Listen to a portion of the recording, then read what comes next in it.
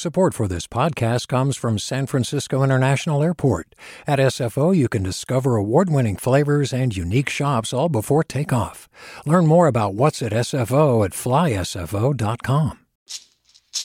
Hey, it's Glenn Washington from Snap Judgment.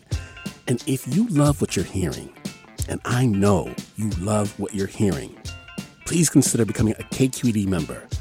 Get special access to cool events, behind-the-scenes footage, and so much more. Plus, you'll sleep better at night knowing you did your part for the community you depend upon. It's in you. Please be in it. Visit donate.kqed.org/podcasts to sign up now. That's podcast with an S. Thanks.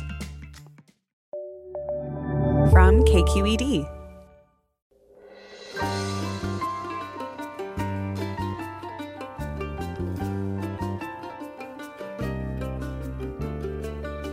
From KQED in San Francisco, I'm Mina Kim. Coming up on Forum, CNN Plus. Have you heard of it?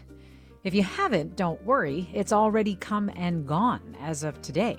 It was supposed to be a new streaming service that never really got off the ground because its new owners weren't quite sure it was worth it. But before it was terminated, CNN Plus had hired Public Radio's Audie Cornish, and with her, they hoped, a significant audience of news junkies. So is CNN Plus a cautionary tale for journalism or streaming or both? Some consumers are signaling they're overwhelmed by all the different streaming options. We'll find out what two media experts think. Join us.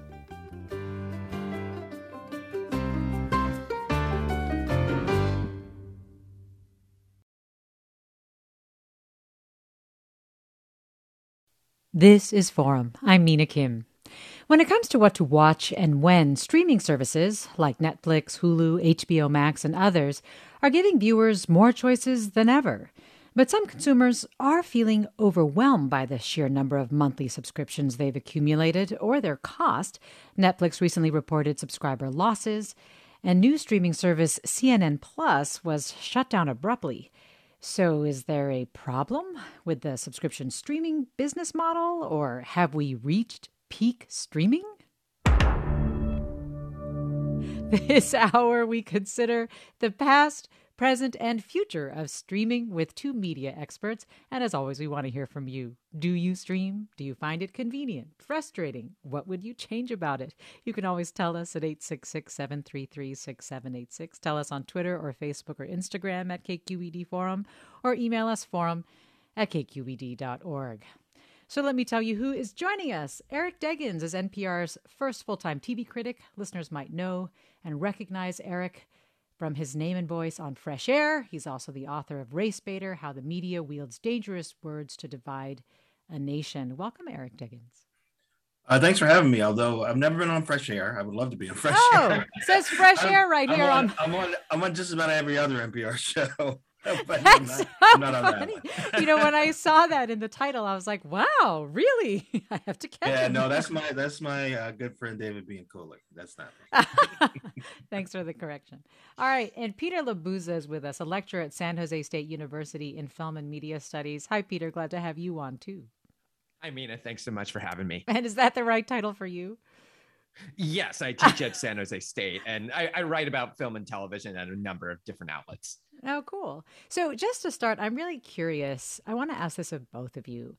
How many streaming services do you use in order to get the content that you want to watch? Is that you laughing, Eric? That is me laughing. I don't even think I could give you a number. Every major one, because it's my job. So at least 10 or 12. Wow. How about you, So- Peter? I'm actually the exact opposite. I go to the movie theater a lot still. I'll probably go about once a week. I subscribe to MLB TV for baseball, and I share Netflix with my parents who refuse to cancel it, even though I barely watch it.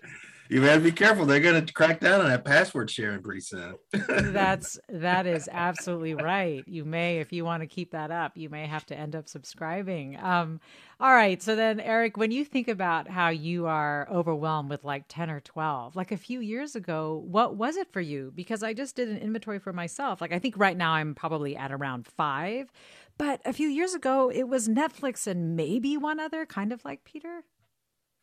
Right. Well, there's what's happened, of course, is that the industry reacted because Netflix looked at one point like it might become the Google of television. Whenever people wanted to watch reruns of a show, they would turn to Netflix instead of watching it on linear television.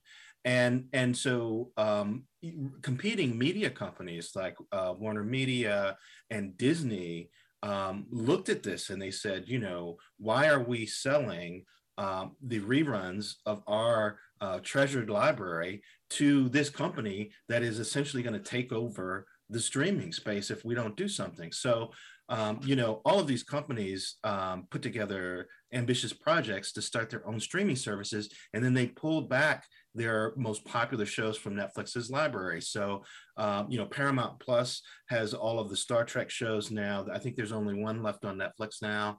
The Office moved over to Peacock. Friends moved over to HBO Max because that's a Warner Brothers show. So all these different companies said, we're not going to let Netflix own this space. We're going to create our own streaming services. We're going to take the reruns of our treasured shows and put them there. And then we're going to create original shows to get people to watch as well. And so now that has produced this explosion of content that makes it really hard to know when you hear about a great new show, like where it's airing and what you have to pay to see it, and what app or streaming service you have to be a member of in order to access it. It's gotten quite confusing. Yeah, totally. So how did we get here? Like, I mean, Peter, I want to go way back to what streaming is and when it started, actually, because I was kind of surprised to learn that it was related in a lot of accounts to the 2004 Super Bowl halftime show with Janet Jackson and Justin Timberlake. Right. Of course. So I think people remember that famous incident, the quote unquote Nipplegate. That was a big moment for YouTube, right? Which YouTube became this big phenomenon around 2004, 2005, where anyone could upload videos within certain limitations. And what really happened is YouTube started to grow throughout the mid 2000s, in particular around other types of viral media. And then I think the studios, right, the studios that produced film and television, like Netflix, saw it as a space to start licensing, particularly films you could buy for $2.99, $3.99. And that is what really kind of helped transform what Netflix wanted to see itself in about 2012, 2013, where these things could kind of pick up steam and have viral word of mouth. So the first show that they produced was House of Cards, right? This was the David Fincher, Kevin Spacey show, this political thriller that was a remake of a BBC adaptation. And they saw in their data that this was a guaranteed hit, that David Fincher had been shopping it to other studios and they didn't want to buy it, but Netflix saw the potential there. So they said, we should finance this ourselves. We should really be the ones who are in the production game as well. And then we'll own it exclusively. You won't be able to get it anywhere else. And this has really been key for Netflix. And I think what a lot of these other studios are now responding to is that a big show, a big popular hit can get people into the game. You can get people to subscribe. And then these other shows, your Office, your Friends, your whatever, are the things that will keep people subscribed in the long term. So this is why, when Disney Plus started, they started with a Star Wars show. A lot of people signed up for the Star Wars show. And then it just happens, well, their kids would never like them to ever unsubscribe. So that's kind of a basic history of what's really happened, that as Netflix moved into production and really has grown exponentially beyond the amount that they really kind of should be producing. And now they're going to have to start pulling back because they think that we have to make enough content that something's going to hit and something's going to be sticky enough to get people to subscribe and then stay subscribed. Yeah, well, I definitely want to dig into that and sort of the adaptations they are looking into making as a result of some of the pressures that they're feeling. But I got to say that the show that got me into Netflix's original content was Orange is the New Black. I actually didn't really get into House of Cards at all.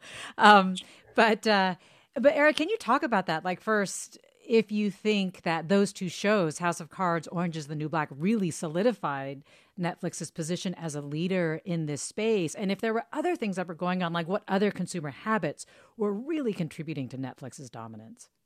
Yeah, so that year, 2013, was really pivotal for the media industry because that was when Netflix debuted both House of Cards and Orange is the New Black, and they set the tone for the streaming space in a lot of ways.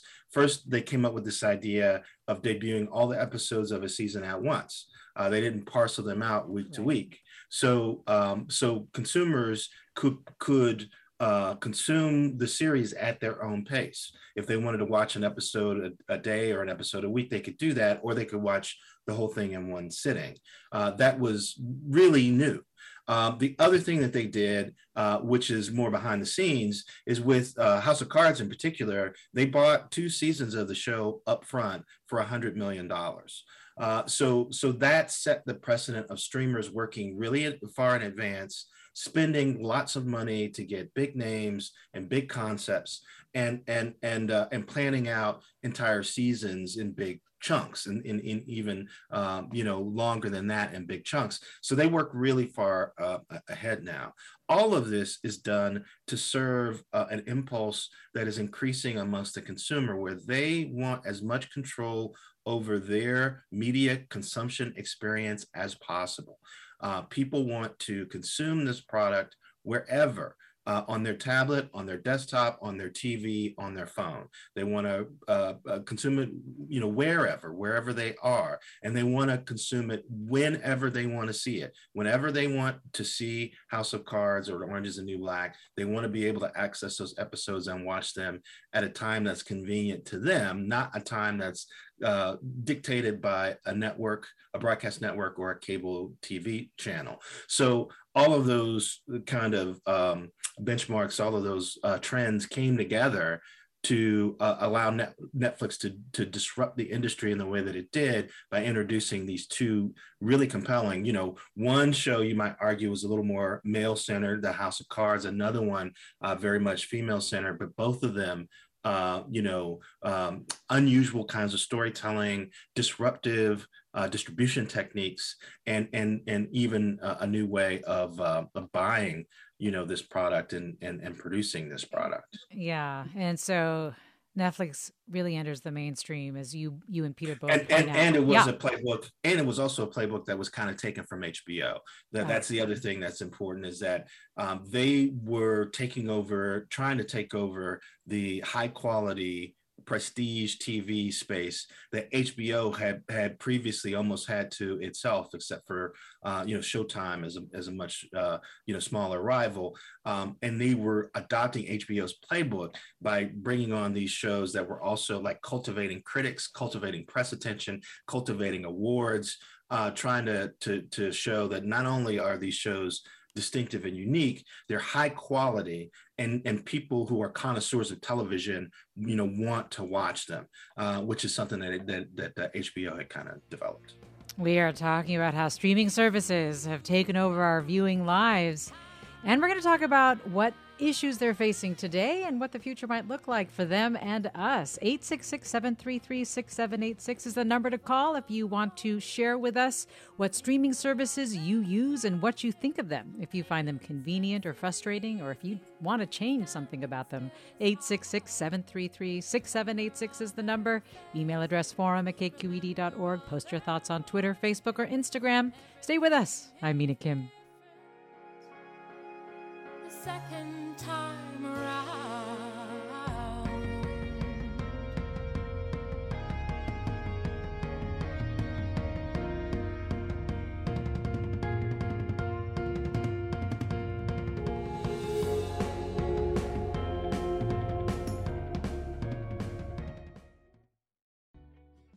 Support for Forum comes from San Francisco Opera. Set 10 years after a school shooting, the critically acclaimed opera Innocence takes us into a complex emotional journey where our understanding of innocence and guilt is constantly upended. Kaya Sariaho's ethereal score collapses the past into the present as a community of survivors grapple with how to move forward. Don't miss the highly anticipated American premiere of Innocence, June 1st through 21st. Learn more at sfopera.com. We've all got those parts of our house where the internet just won't go. Well, if you had wall-to-wall Wi-Fi from Xfinity, you could worry less about dead spots.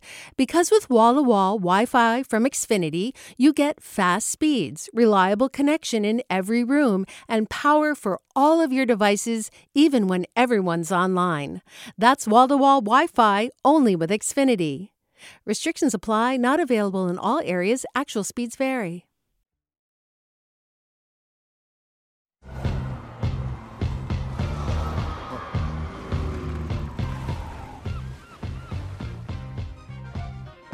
Welcome back to Forum. I'm Mina Kim. We're talking about streaming services, and my guests are TV critic Eric Deggans and film and media scholar and writer Peter Labuza. And we'd like to hear from you too. Do you stream? Is it convenient, frustrating? What would you change about it? How do you manage the cost or hassle, if you feel like there is one, of having multiple subscriptions? Email us, forum@kqed.org, or post thoughts online, Twitter, Facebook, Instagram, @KQED Forum. Call us 866-733-6786. Kate writes, I subscribe to all of the major streaming services plus cable TV. I really like streaming because I can cancel the service if there's nothing that I'm watching at the moment. But as soon as a new season of The Handmaid's Tale comes out, I can just reactivate my Hulu account. I think the cancellation of CNN Plus is pretty funny because it mimics a storyline on Apple TV's The Morning Show, where everyone is leery of the new streaming service. By the way, Apple TV is my current favorite, and with excellent programming like Severance. Wow, Kate, I feel like you have woven together so many of the different things that we're going to talk about on this show today. Thanks for that comment. But one of the things I wanted to ask you, Peter, was just, can you talk about how cable fits into this rise of streaming right now? Absolutely. So I think one of the big things that all these streamers were betting maybe about 4 or 5 years ago when they were starting to try and mimic what Netflix was doing is they thought cable TV would die a much quicker death than it has, right? There's still about 80 million cable subscribers in the United States. Just to put in comparison, there are only 70 million people about subscribed to Netflix, and Netflix is the biggest, right? So there's actually more cable subscribers than there are for any of these streaming services. Now, obviously, that number is going to slowly reduce over the next decade to 2 decades, right? The average cable subscriber is someone who's a little older and usually uses it for live news and live sports. These are things that the streamers are trying to get into. They've been trying. Apple TV is now doing Friday Night Baseball. Some of the NFL games have been going to YouTube and other services. So I think one of the big questions has been, how does cable fit into this? And particularly the big question is the advertising market, right?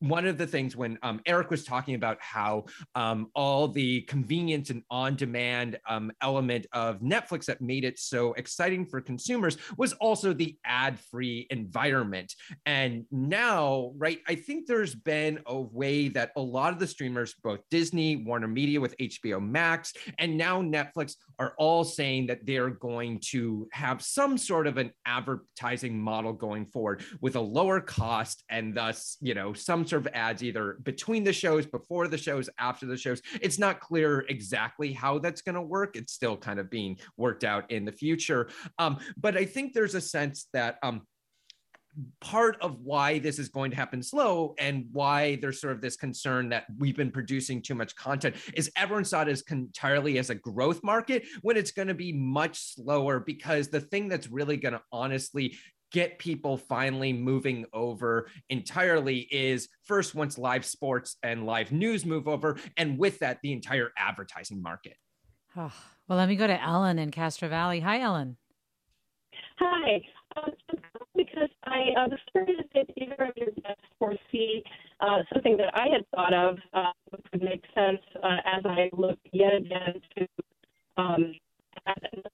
Hey, Ellen, I'm so sorry. I think we're having real difficulty with your line. Can you try calling back? And let me go next to Alex in San Francisco. Hi, Alex. Oh, hello. First-time caller. Oh, well, thanks so much for calling. What's on your mind, Alex? Well, what I was thinking about, I was so excited when I had the opportunity to give up cable because we saved a lot of money by giving up pay cable. But now, after having to subscribe to all of these different subscription-based things to be able to watch all the different shows we want, we are about paying the same that we used to. But we are still happy that we do not have to watch commercials. I am kind of glad for that. Well, Alex, thanks. And actually, I'm wondering, Eric, Peter had mentioned that it looks like, say, Netflix and other streaming entities are looking at putting commercials on their services, Sure. or at least creating like certain levels of services that would have commercials. So like, Sure. is Alex's situation going to continue where he's going to continue to at least pay the same as he would for a cable service without any ads? I don't know if he probably won't pay the same, but there will be increasingly. I mean, what's been interesting about what's happened to Netflix is that they've had these practices that some people in the industry have criticized and said could be improved, and they've consistently resisted that. And one of the things they've resisted is ads on any of their programming. But what's increasingly obvious is that consumers are willing to sit through ads if they get a lower subscription price out of it. And so we've seen this, YouTube, as a matter of fact, kind of pioneered this in reverse. YouTube started with ads and then offered, users the ability to pay for a premium subscription that would get rid of the ads. And so now, newer streamers, many newer streamers are offering, a service with ads and then a service without ads, and you pay a little bit more to not see commercials, which makes sense to me. I mean, again, it's about giving the consumer as much choice as possible. I think we've reached a point with people who are consuming media that they insist on as much control over their experience as they can have. And part of that is also control over the price. If I'm willing to sit through commercials and pay a little bit less to bring my bills down, then I want the option to be able to do that too. But I guess basically, if you're not, do you think people will start to pay more for what they currently have if it's commercial free, especially? Well, they're going to pay more. That much is obvious, because part of what's happening too is that Wall Street had begun to reward media companies for having strong streaming platforms because they were looking at the success of Netflix, and they were also looking at the idea that I think people still share in the industry, that streaming is the future of media. But what we've also seen is that maybe these streaming services have been a little overvalued by Wall Street, and they've maybe pumped a little bit too much money into them before they've really proven their economic viability. So now I think we're reaching a point where streaming services are being a little more judicious with the money they're spending, and investors are being a little more judicious in the money that they're investing with them. And so it's created a situation where, hey, everybody's taking a pause. Let's see if we can find a way to improve the content, but also thin it down. And let's see if we can get a handle on how impactful streaming really is. Will these streaming services actually make money? And if they don't, does it make sense to invest in them as heavily as Wall Street has done? These are all questions that are kind of in the air now, given what's happened to Netflix. And I think ultimately the result is going to be a little less content and a little more options for consumers, because they're trying to hold on and keep these people from leaving the service. Mm-hmm. So they have to offer a cheaper version for people who are quitting because they don't want to pay as much. And they also have to figure out ways to create, Netflix especially, create that kind of landmark programming to replace all the important library shows that they lost. So now, if I have to buy Paramount Plus to watch Star Trek, maybe that makes me a little less likely to want to hold on to Netflix. So they got to figure out a way to create a new show that holds the same appeal to me in my heart as a consumer as Star Trek did. And that's a tall order. And I think that's where Netflix has been falling short recently, frankly. Well, just on the money thing, Jesse writes, I stopped my subscription to a mainstream cable carrier and got a small local internet provider and Hulu Plus. It saved me $100, easily allowing me to get more cable stations that I love and made me feel less guilty in enjoying a Netflix, HBO, Apple Plus, and Disney Plus subscription along with my Prime Video. It's a great alternative. I'm helping my friends do the same and saving lots of money. I think Jesse is telling us how Jesse manages, the cost of multiple subscriptions. And of course, that's one of the questions we're asking you, our listeners, to share, or just how you are experiencing streaming services, what you think of them. And if there's anything that you would like to see change about that experience, 866-733-6786, the number. Let me go to Ellen in Castro Valley. Hi, Ellen. Thanks for calling back.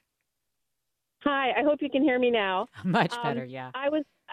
Oh, good. Okay, I was interested to know if either of your guests think that something that I have thought of would make sense is in the future possibly, which is some sort of meta service where they would get licensing deals with all these different studios and providers so that, sort of cherry pick from the top all of these things. So you don't have to constantly be thinking, oh, is it on this service or that service?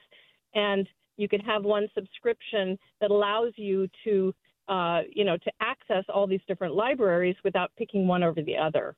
Well, let me start with Peter. What do you think, Peter?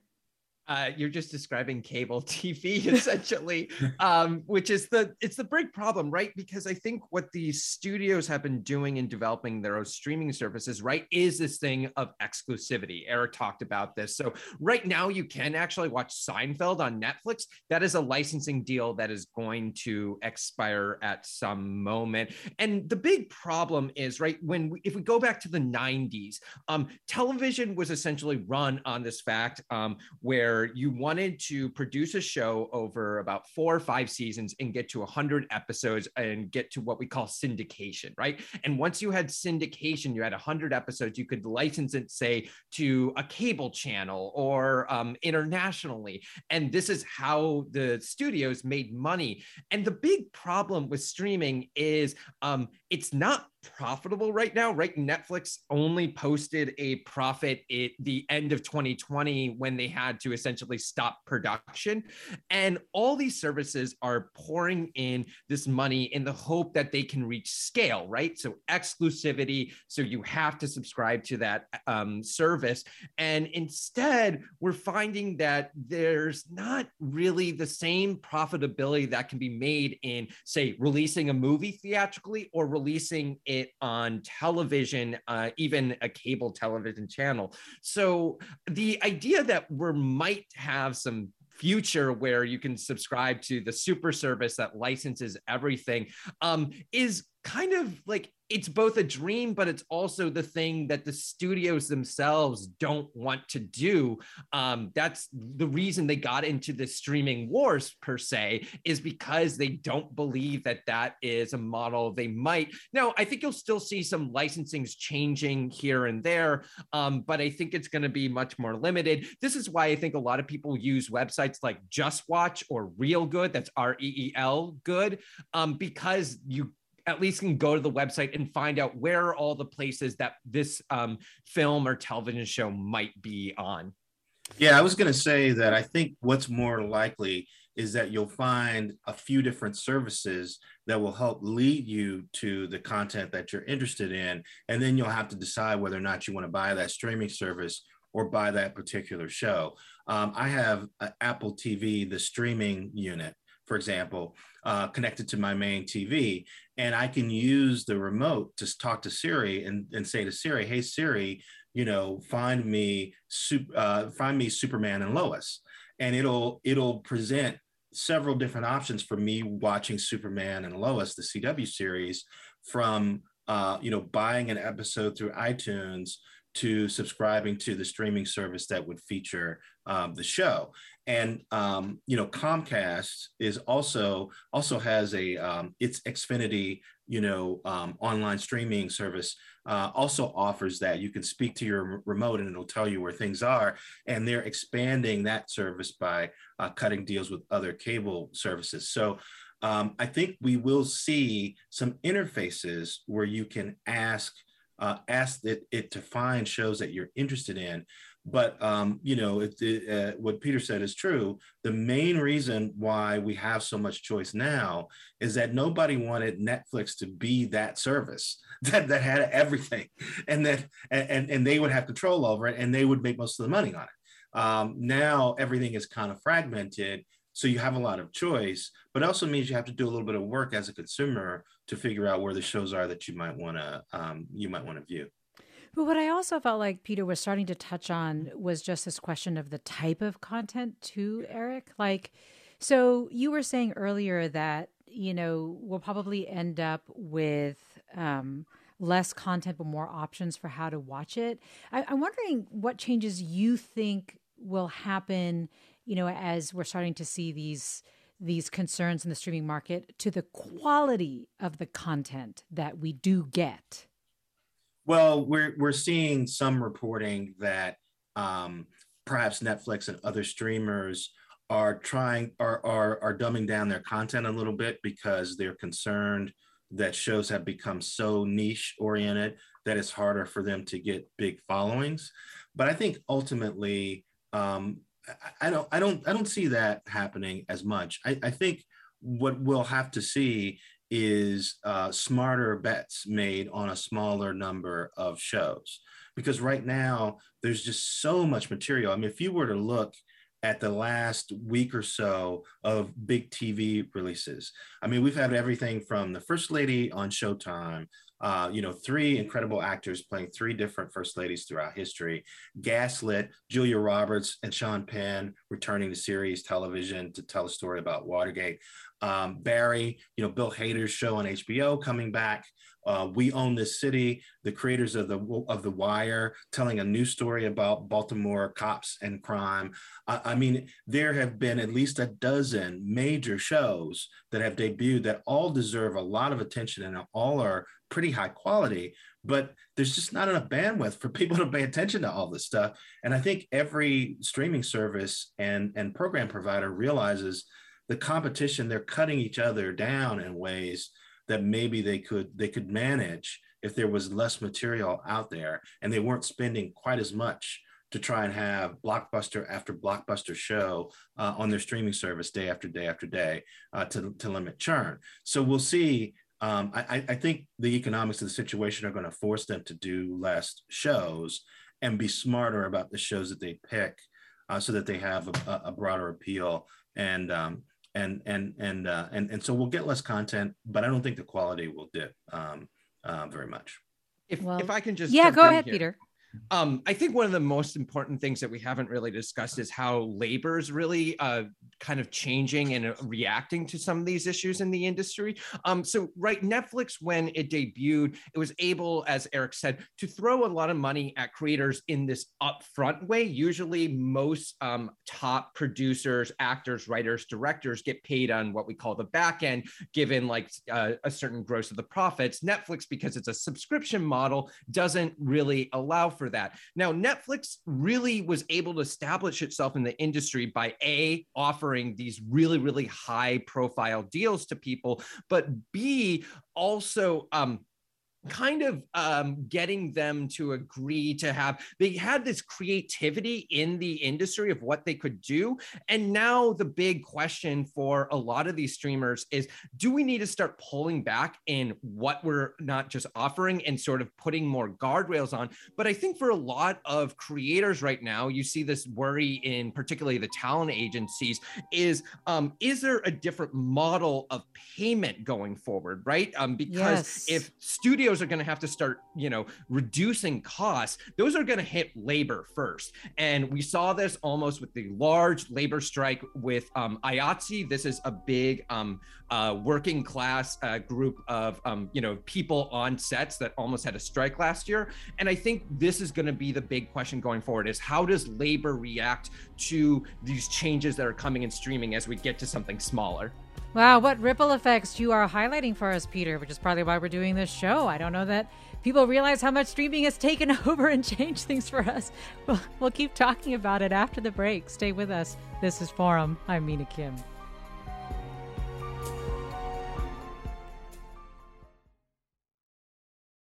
Support for Forum comes from San Francisco Opera. Set 10 years after a school shooting, the critically acclaimed opera Innocence takes us into a complex emotional journey where our understanding of innocence and guilt is constantly upended. Kaya Sariaho's ethereal score collapses the past into the present as a community of survivors grapple with how to move forward. Don't miss the highly anticipated American premiere of Innocence, June 1st through 21st. Learn more at sfopera.com. We've all got those parts of our house where the internet just won't go. Well, if you had wall-to-wall Wi-Fi from Xfinity, you could worry less about dead spots.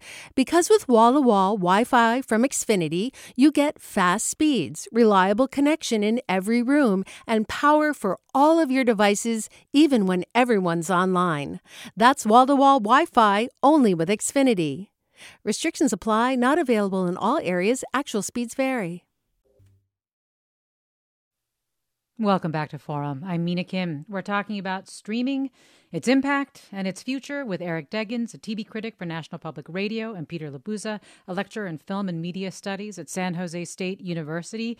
And you, our listeners, are joining the conversation with your experiences of streaming, your thoughts, your questions. This listener writes, one issue I dislike is when Netflix has a new show that they only make it for 1 or 2 seasons and then no more, usually leaving the viewer with some cliffhanger last episode. Another listener writes, I'd like to hear from the guests about how dropping a show all at once worked against building audience hype and ultimately show success for the shows I like. Apple's Foundation and Netflix's Stranger Things, it seemed to prevent the kind of office cooler kibitzing that built HBO's monster hit Game of Thrones. Jonelle writes, great show so far. I'm subscribed to so many. I'm a sucker for all things British, BBC, BritBox, Avon. I love it all. Give me British cops anytime, but also Bridgerton, Shonda, love. TV rocks these days. So many different types of reactions that we're getting. I don't know if anybody, Eric, do you want to weigh in on the binge watching that we were able to do when Netflix dropped everything all at once? Because I really do think that's going to change, right? To keep people on for longer and longer to watch a show they love. Well, I think what we have discovered, and particularly I think Disney Plus and the way that it handled its Marvel series demonstrated this really effectively, that when you drop all the episodes of a season at once, it limits the impact that the show can have on the pop culture conversation, because fans generally watch those episodes pretty quickly, and all the press attention sort of comes in one big rush in over a week or two, and then people have moved on.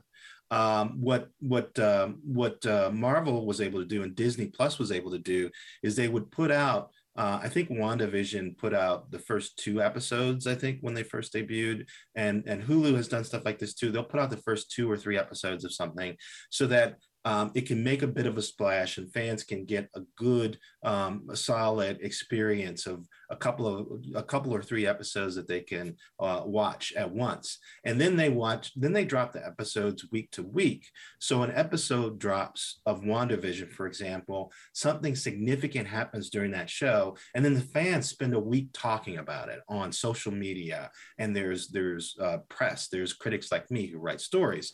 And then that fuels interest in the show, in the show's next episode. And then that plot line advances, and then people talk about it more. And it helps the show in terms of keeping it in front of people's consciousnesses for a longer period of time. And I think it also helps people kind of process the show. They get a chance to digest these episodes and don't feel like they have to rush through them so quickly. And so, Netflix has experimented with splitting seasons in half. The last season of Ozark was split in half, and half of it was released earlier this year, and the final half of it is going to reach the public on Friday. They also have done that with Stranger Things.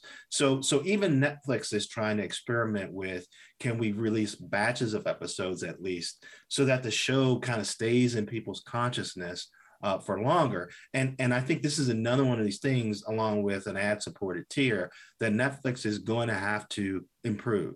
The binge watching model has limited the effectiveness of a lot of great dramas on Netflix, and I think they really should consider adopting the model that Hulu and Disney Plus offers. So, Peter, we're talking about how streaming content might change, how it's distributed could change, how prices will change. I'm just curious if there are audiences that you think will be underserved by some of the changes that we're likely to see and are already seeing.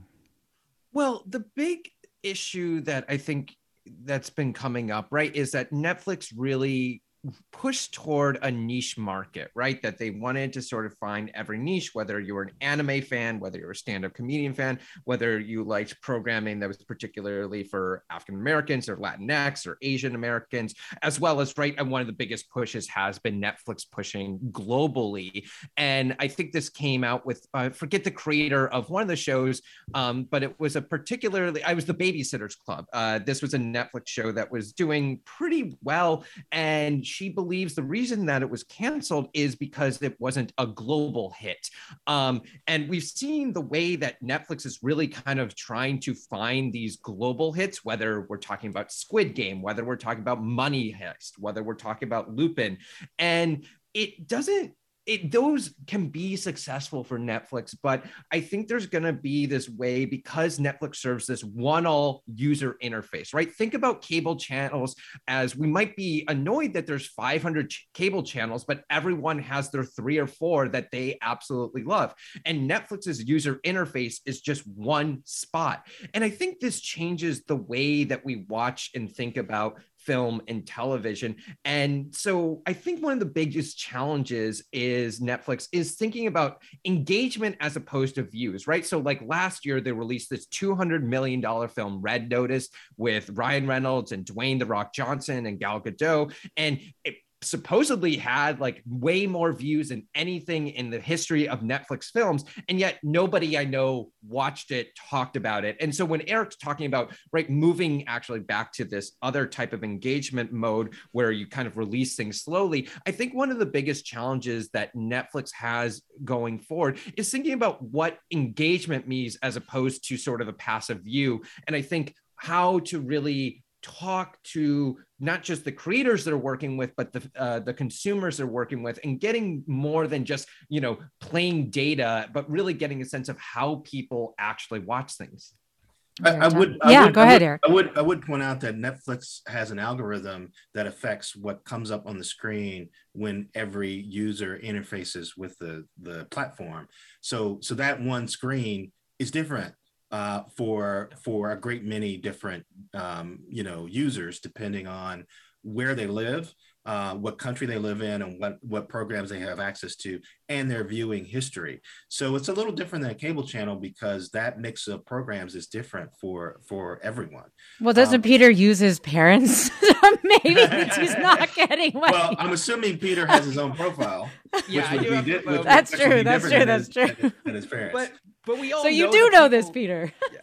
But we all know, right? You turn on a streaming service and you spend how long trying to find something. It still feels like, because of how much content is on there, you can't even find the thing that you want to watch. Maybe you sometimes have to search for it. I noticed this when I had Amazon Prime recently to watch the Barry Jenkins show, The Underground Railroad. And like, I had to specifically search for it. It was premiering only a week after it had premiered, and it was gone from the Amazon user interface. And I think that's a huge problem, is that these companies have spent a lot on content and they haven't spent a lot on technology of like what that experience of logging into a streaming service is actually like. It's very frustrating for a lot of people.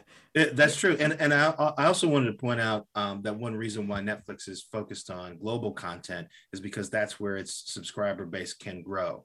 I think there's a sense that Netflix is kind of topped out on the subscriber growth that it can get in America.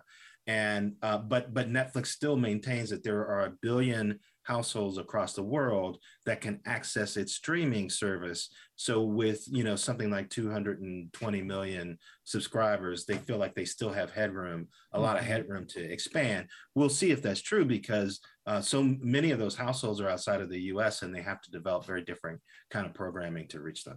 Yeah, it'll be really interesting to see. Well, John in Mountain View, join us. Thanks for waiting, John. Hi, yes, ma'am. I just wanted to bring up to the guests, with the proliferation of all these different streaming services, something that kind of stands out to me is trying to nickel and dime the customer. And with a lot of underserved communities, a lot of folks are turning to online piracy again, like it was the 2010s all over again. And I wonder if they see, having so many services driving that back into wide adoption. Either of you want to take that? Peter, do you want to start?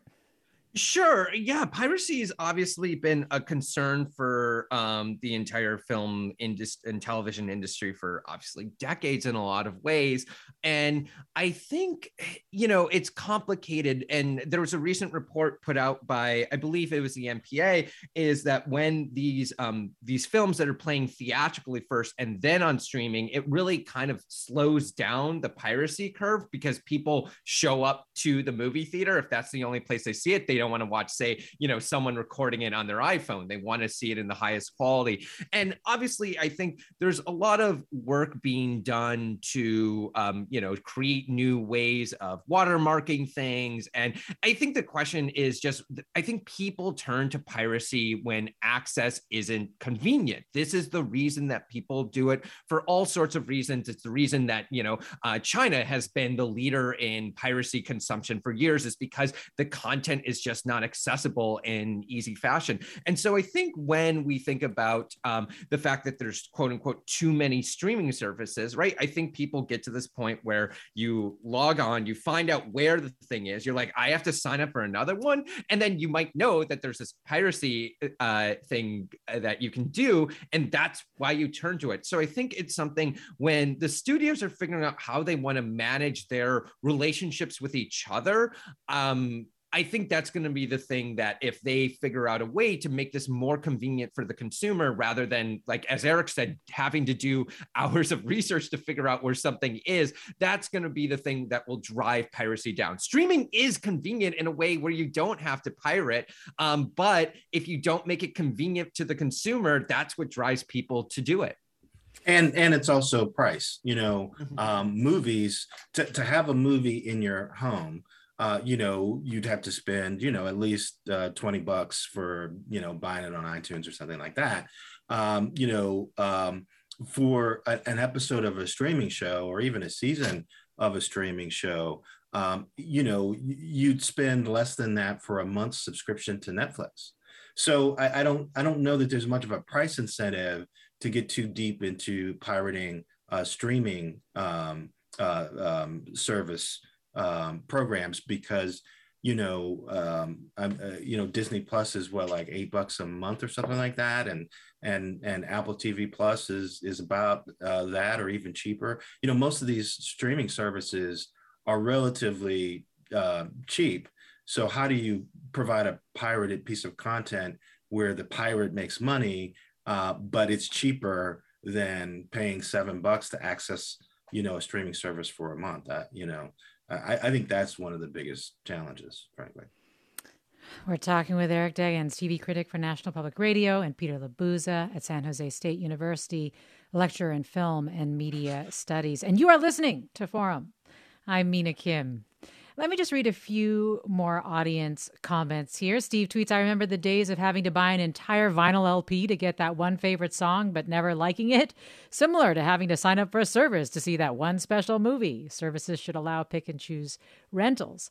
Jennifer likes it. She says she's never going back to cable. Jennifer writes, we use Netflix since the DVDs, HBO Max, Disney Plus, Hulu, Prime, also Funimation, which is moving to Crunchyroll. Not sure if that's a good thing. We're never going back to cable, but it makes watching live TV a conundrum. Thanks, Jennifer. Peter writes, I heard a story about sponsors pulling back from Fox News. Turns out those boycotts made little difference to Fox's bottom line because cable subscribers pay for Fox when you want to, whether you want to or not. 3 months ago, we dropped cable, joined a few more streaming services, and pay a fraction of what we paid before. So a lot of reasons that people are using streaming or liking streaming or disliking streaming.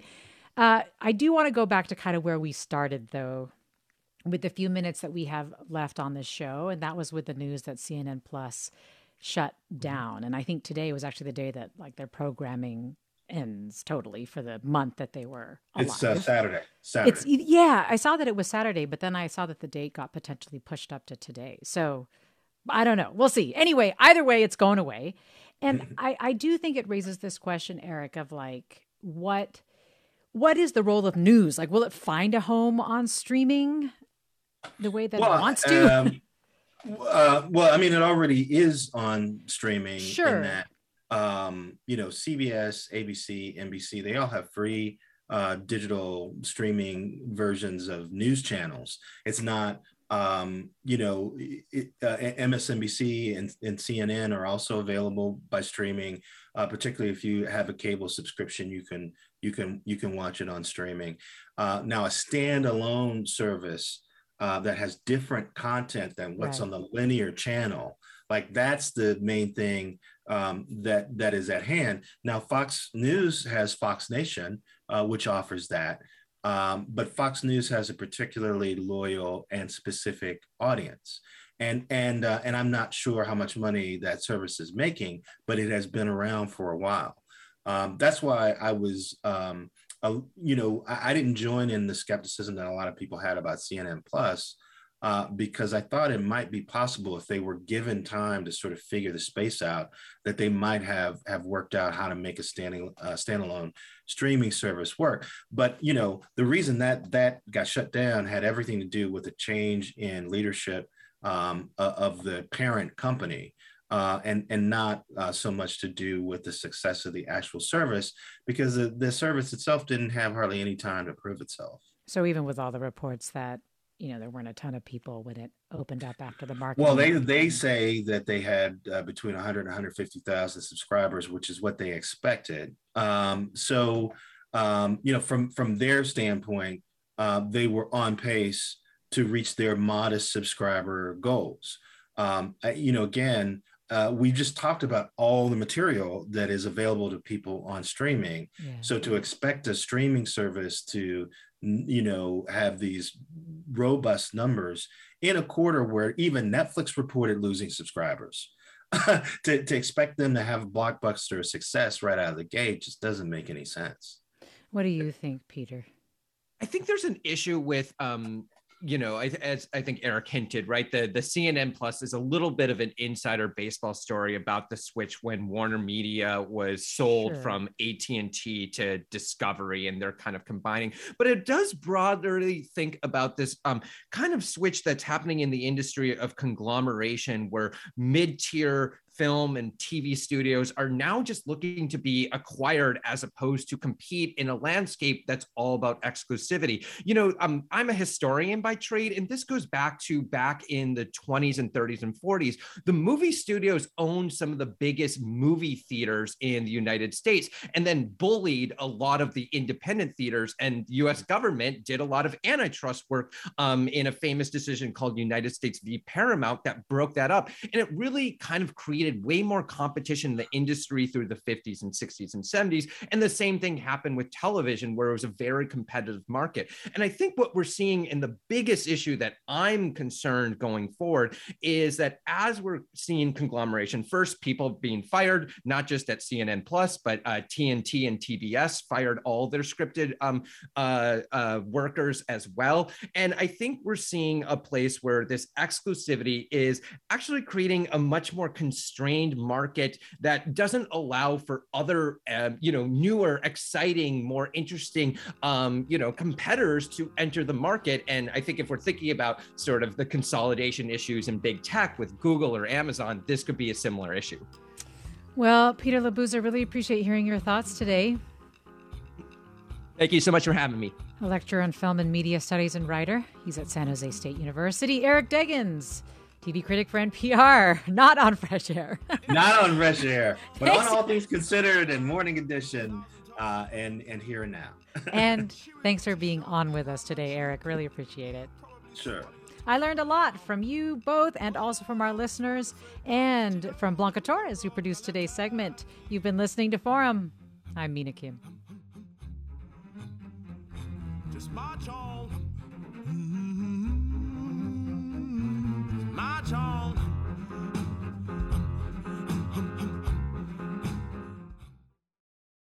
Funds for the production of Forum are provided by the members of KQED Public Radio, the Germanicos Foundation, the Generosity Foundation, and the Heising Simons Foundation. Support for Forum comes from San Francisco Opera. Set 10 years after a school shooting, the critically acclaimed opera Innocence takes us into a complex emotional journey where our understanding of innocence and guilt is constantly upended. Kaya Sariaho's ethereal score collapses the past into the present as a community of survivors grapple with how to move forward. Don't miss the highly anticipated American premiere of Innocence, June 1st through 21st. Learn more at sfopera.com. We've all got those parts of our house where the internet just won't go. Well, if you had wall-to-wall Wi-Fi from Xfinity, you could worry less about dead spots. Because with wall-to-wall Wi-Fi from Xfinity, you get fast speeds, reliable connection in every room, and power for all of your devices, even when everyone's online. That's wall-to-wall Wi-Fi only with Xfinity. Restrictions apply, not available in all areas. Actual speeds vary. All over the country, we need to improve reading in Wisconsin. Schools are changing the way they teach reading. I'm calling for a renewed focus on literacy. We have gotten this wrong in New York and all across the nation. And it's happening because of a podcast. I think your podcast has changed my life. And I'm going to share this podcast with everyone I meet. Sold a Story investigates how teaching kids to read went wrong. New episodes of Sold a Story are available now.